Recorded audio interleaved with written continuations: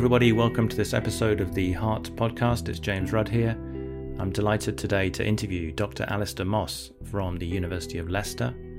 And today we're talking all about coronary artery calcium scores and physical activity and exercise and the effect of exercise on coronary artery calcium. Alistair, along with a co-author, Dr. Golsin, has recently written an editorial in response to a paper which is called Physical Activity and the Progression of Coronary Artery Calcification. I hope you enjoy the discussion of that paper and the discussion more widely on coronary artery calcium and coronary artery disease risk.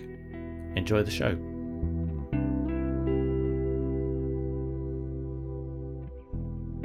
Maybe I can start with asking you to introduce yourself for the Heart Podcast audience. Thanks, James. So my name is Alistair Moss. I'm an academic clinical lecturer funded by the British Heart Foundation at the University of Leicester. And I've been here now for the past 12 months doing research predominantly in cardiovascular imaging. And Alistair, you've recently written an editorial with one of your colleagues from the University of Leicester, Dr. Golsin. Your editorial is called The Coronary Artery Calcium Paradox and Physical Activity. And this was prompted by a really interesting original research paper by Dr. Sung and colleagues, mainly from South Korea, who wrote a paper called Physical Activity and the Progression of Coronary Artery Calcification, which had some really interesting and, to my mind, unexpected results. But before we get into that paper, perhaps we can start off by you telling us a little bit about where coronary artery calcium scoring sits at the moment, perhaps what it is, first of all, and what it's used for generally as far as the guidelines are concerned. Certainly. So the coronary artery calcium score is a non-contrast computed tomography scan that measures macrocalcification along the course of the coronary arteries. It can be done without intravenous access, so it doesn't require iodinated contrast, and it can be performed in patients with impaired renal function. From a guideline perspective, it is a test that's used to measure the burden of advanced calcified atherosclerosis, where a score of 1 to 99 Agatston units represents subclinical atherosclerosis, and a score of over 100 or more Agatston units is considered an appropriate threshold for starting medical therapy. And data from large non-randomized studies and subsequent meta-analyses have influenced the guideline recommendations in both Europe and the US. And I think one of my favorite manuscripts in this field comes from Todd Verlein's group in the US, where they looked at the impact of statins on cardiovascular outcomes following a coronary artery calcium scan. They used a triple composite of myocardial infarction, stroke, and cardiovascular death. And they found that in patients with a coronary artery calcium score of greater than 100, the 10-year number needed to treat was only 12. And the ESC have stated in their guidelines that the coronary artery calcium score may be considered as a risk modifier alongside standard risk prediction models in asymptomatic individuals at either low or moderate risk. And this has received a Class 2B recommendation with level of evidence B.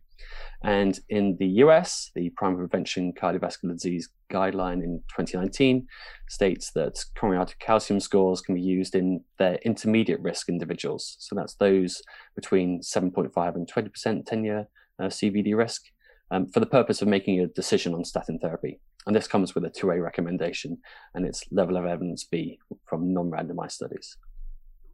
And in the UK, I assume that things are similar, aren't they? That we tend to use this test in patients who are asymptomatic. And again, the reason is really to decide whether the patient is likely or not to benefit from statin therapy. Is that right? That's right. So we tend to use it on the background of the ESC guidance. NICE haven't formally adopted it within their dyslipidemia or cardiovascular risk guidance as yet.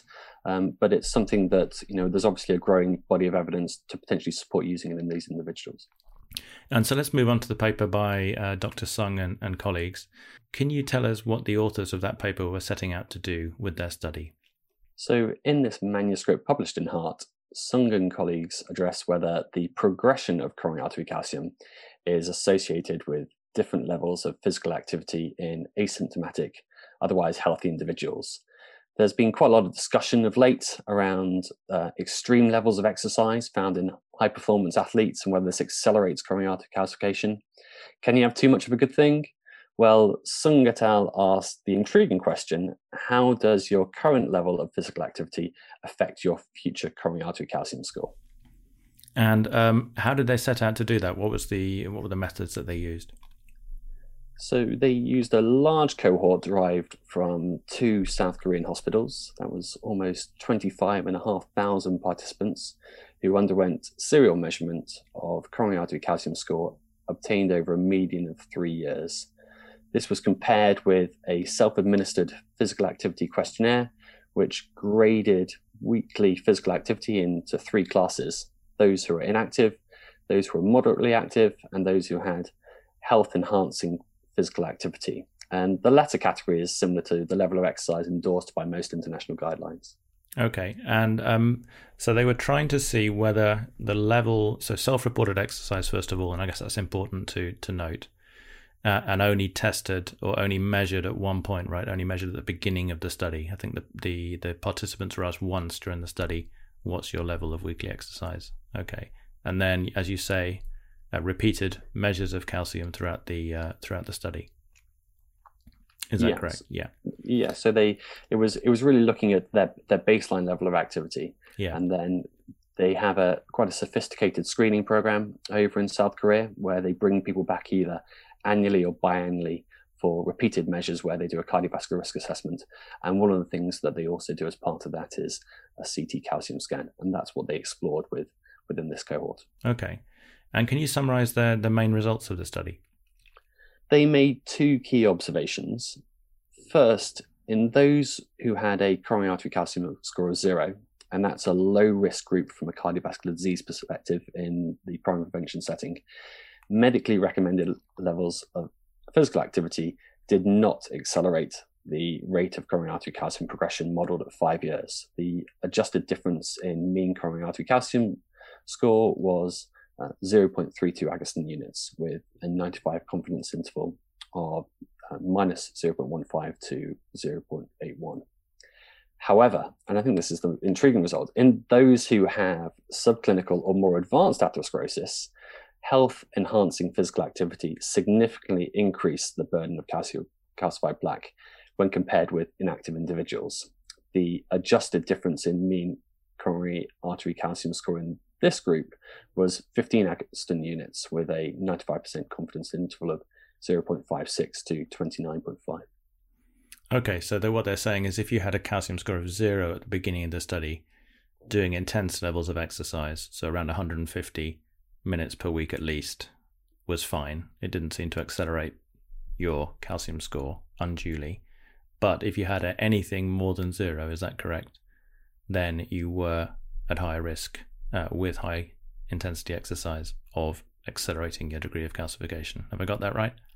Yes. Having more calcium led to more calcium. Yeah.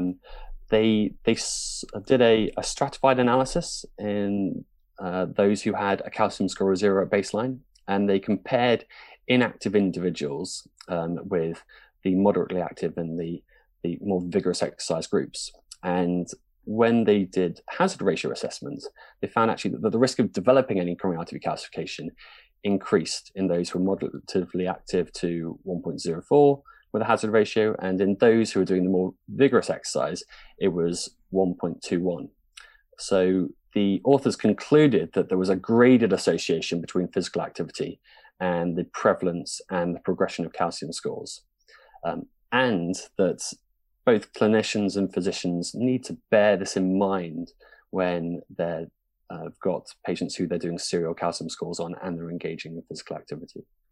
So I think, having reread the paper again today, what they're also not saying, they're not disputing, are they, the very well-known beneficial effects of exercise on cardiovascular events, cardiovascular mortality, total mortality, and many, many other areas. So they're not saying that at all, are they? What they're saying is in active individuals, you should be aware that high degrees of exercise might accelerate coronary artery calcification progression.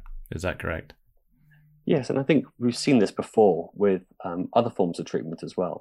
So this brings about the phenomenon known as the coronary artery calcium paradox. And this is where you can do an assessment of someone's coronary artery calcification at baseline, and then potentially give them some treatment for the heart artery disease. And the most common one that we've observed is with high-intensity statins. And we actually find out that there's a greater accumulation of calcified plaque when you go onto a statin compared with those who don't. And it's a bit like that with what we're seeing with this sort of data here. You've got people who are doing more vigorous exercise, and we're seeing an increase in the amount of calcium. The reason this is slightly a paradox is because obviously the calcified plaque is considered to be a barometer of the cardiovascular risk. And there's lots of data now associating the high burden of coronary artery calcification, the accelerated progression of coronary artery calcification, with a future risk of a myocardial infarction. And so you'd expect that if you have a high burden of coronary artery calcification, the intervention would potentially either reduce or even stop the progression of calcified plaque if it's going to lower their risk. And yet with statins, and also now, as we've seen here with exercise, it doesn't appear to do that. So what do you think is going on then? What explanation or explanations might there be for what we're seeing in this paper, and also papers with statins, as you mentioned? Well, I think we need to delve a bit more deeper into what they did within the study. So within this group, there were the three groups that have been described, those with inactivity, those with moderate activity, and those with vigorous levels of activity. And actually the baseline level of coronary artery calcification was different between all three. So the advanced plaque, that's a calcium score of greater than 100 Agustin units, was noted in 2.8% of inactive individuals, 3.5% of moderately active individuals, and it was actually found in 5% of those who were doing the most vigorous activity. And data from studies such as the Heinz-Nixdorf recall study have clearly shown that actually the trajectory of plaque calcification is exponentially related to the results that you find on your baseline scan. So progression is almost inevitable, and it's only actually marginally influenced by the control of your traditional risk factors. So the small differences that we've observed between groups at baseline in the study performed by Sung et al. Will actually be amplified over that 5-year follow-up period. And it almost would have happened whatever you'd done, as you say. Yes, and there's also this other paradigm which we've come across with some of the more recent, like coronary CT studies, where we can delve into the plaque morphology a bit more. And we now understand that the progression of calcified plaque doesn't always equate to accelerated rates of total atherosclerotic plaque accumulation. And it was in the Paradigm CT study, which is a really fantastic study, which dissects out the temporal changes of these different plaque phenotypes in response to statin therapy. And they had a cohort of just over 1,200 patients, and it was recruited from 7 countries, including South Korea. And so it's probably relevant to the discussion here. And they found that the volume of calcified plaque increased in the statin-taking patients versus the statin-naive patients. However, the overall trend in those taking the statin was towards slower rates of total plaque progression, and this was driven by lower rates of non-calcified plaque accumulation. So it may be actually that the target that we need to look for is the non-calcified plaque rather than the calcified plaque. And because of the method that Sung et al. Used, we can't know what's happening to the non-calcified plaque in these patients, unfortunately. Because, of course, that's not visible on a calcium scoring scan, as the name suggests. Yeah. Okay. So how should we interpret these results? And you seem to suggest that this paradox or paradoxical result was actually expected. And finally, can you reassure us that exercise isn't bad for us? So we are seeing quite a lot of data that's building up to suggest that increasing rates of calcification with coronary arteries is a phenomenon that's observed both in response to effective treatments like statin therapy, like exercise, but it shouldn't necessarily be regarded that serial imaging with calcium scans is the way to accurately assess risk in these sort of individuals. And clearly, exercise is one of the best ways of trying to control your cardiovascular risk in asymptomatic individuals. As as a participant who would almost be approaching the criteria for entry into this study, I'm keen to do as much exercise as possible. I'll be going for my run at the end of the podcast, James. That's good to hear. Very good to hear. And finally, just because of your expertise in this area, Alistair, perhaps more widely outside this particular paper, well, where would you say the missing pieces of the coronary artery calcium puzzle lie Are there areas which are still sort of free of good evidence to guide us? Any studies in progress to address some of those areas that you're aware of? There is some evidence accumulating now that it's the burden of non-calcified plaque which is the target of interest rather than it being the calcified plaque. And we've seen this with a sub-analysis of the SCOT-HEART datasets, which was published in 2020, where it was the non-calcified plaque, or more specifically, the low attenuation non-calcified plaque, which conferred over a 5-fold increase in cardiovascular events compared to those who didn't have that plaque morphology type. And those non-calcified plaques are the ones that contain these necrotic cores, which have an increased propensity to rupture. We've also conducted some studies using molecular imaging, and one that came out recently was a plaque progression study using the radiotracer sodium fluoride, where you can actually track to see what happens within these non-calcified plaques. And in the ones that have the fluoride found within them, and this is a marker of microcalcification, you find over a 12-month period that actually tend to build up more calcium in those that have these small microcrystals of calcium within them than those that don't. And so not all plaques are destined towards the same fate. And we've now actually got imaging tools that can pick out those that are on that progression towards these larger sheets of calcification. I guess the question is, at what point are you at your most risk of having your event? And that's something we've obviously tried really hard as clinicians to address. What can we do to identify the vulnerable plaque? And there's a prospective observational study ongoing called the PREFER study, which is using this type of molecular imaging technique to determine whether the patients who have this high tracer uptake will go on to get events earlier. And this may be something that may be relevant to patients with lower disease burdens, but these higher risk plaque morphologies. Brilliant. Well, thank you so much, Alistair, for your time. It's been great to talk to you. And I will make your editorial plus the original manuscript free for listeners and readers of Heart to enjoy, if they're not already free and open access. And I encourage everybody to go and have a look and digest both pieces of information there. Thanks very much, Alistair. Thanks, James.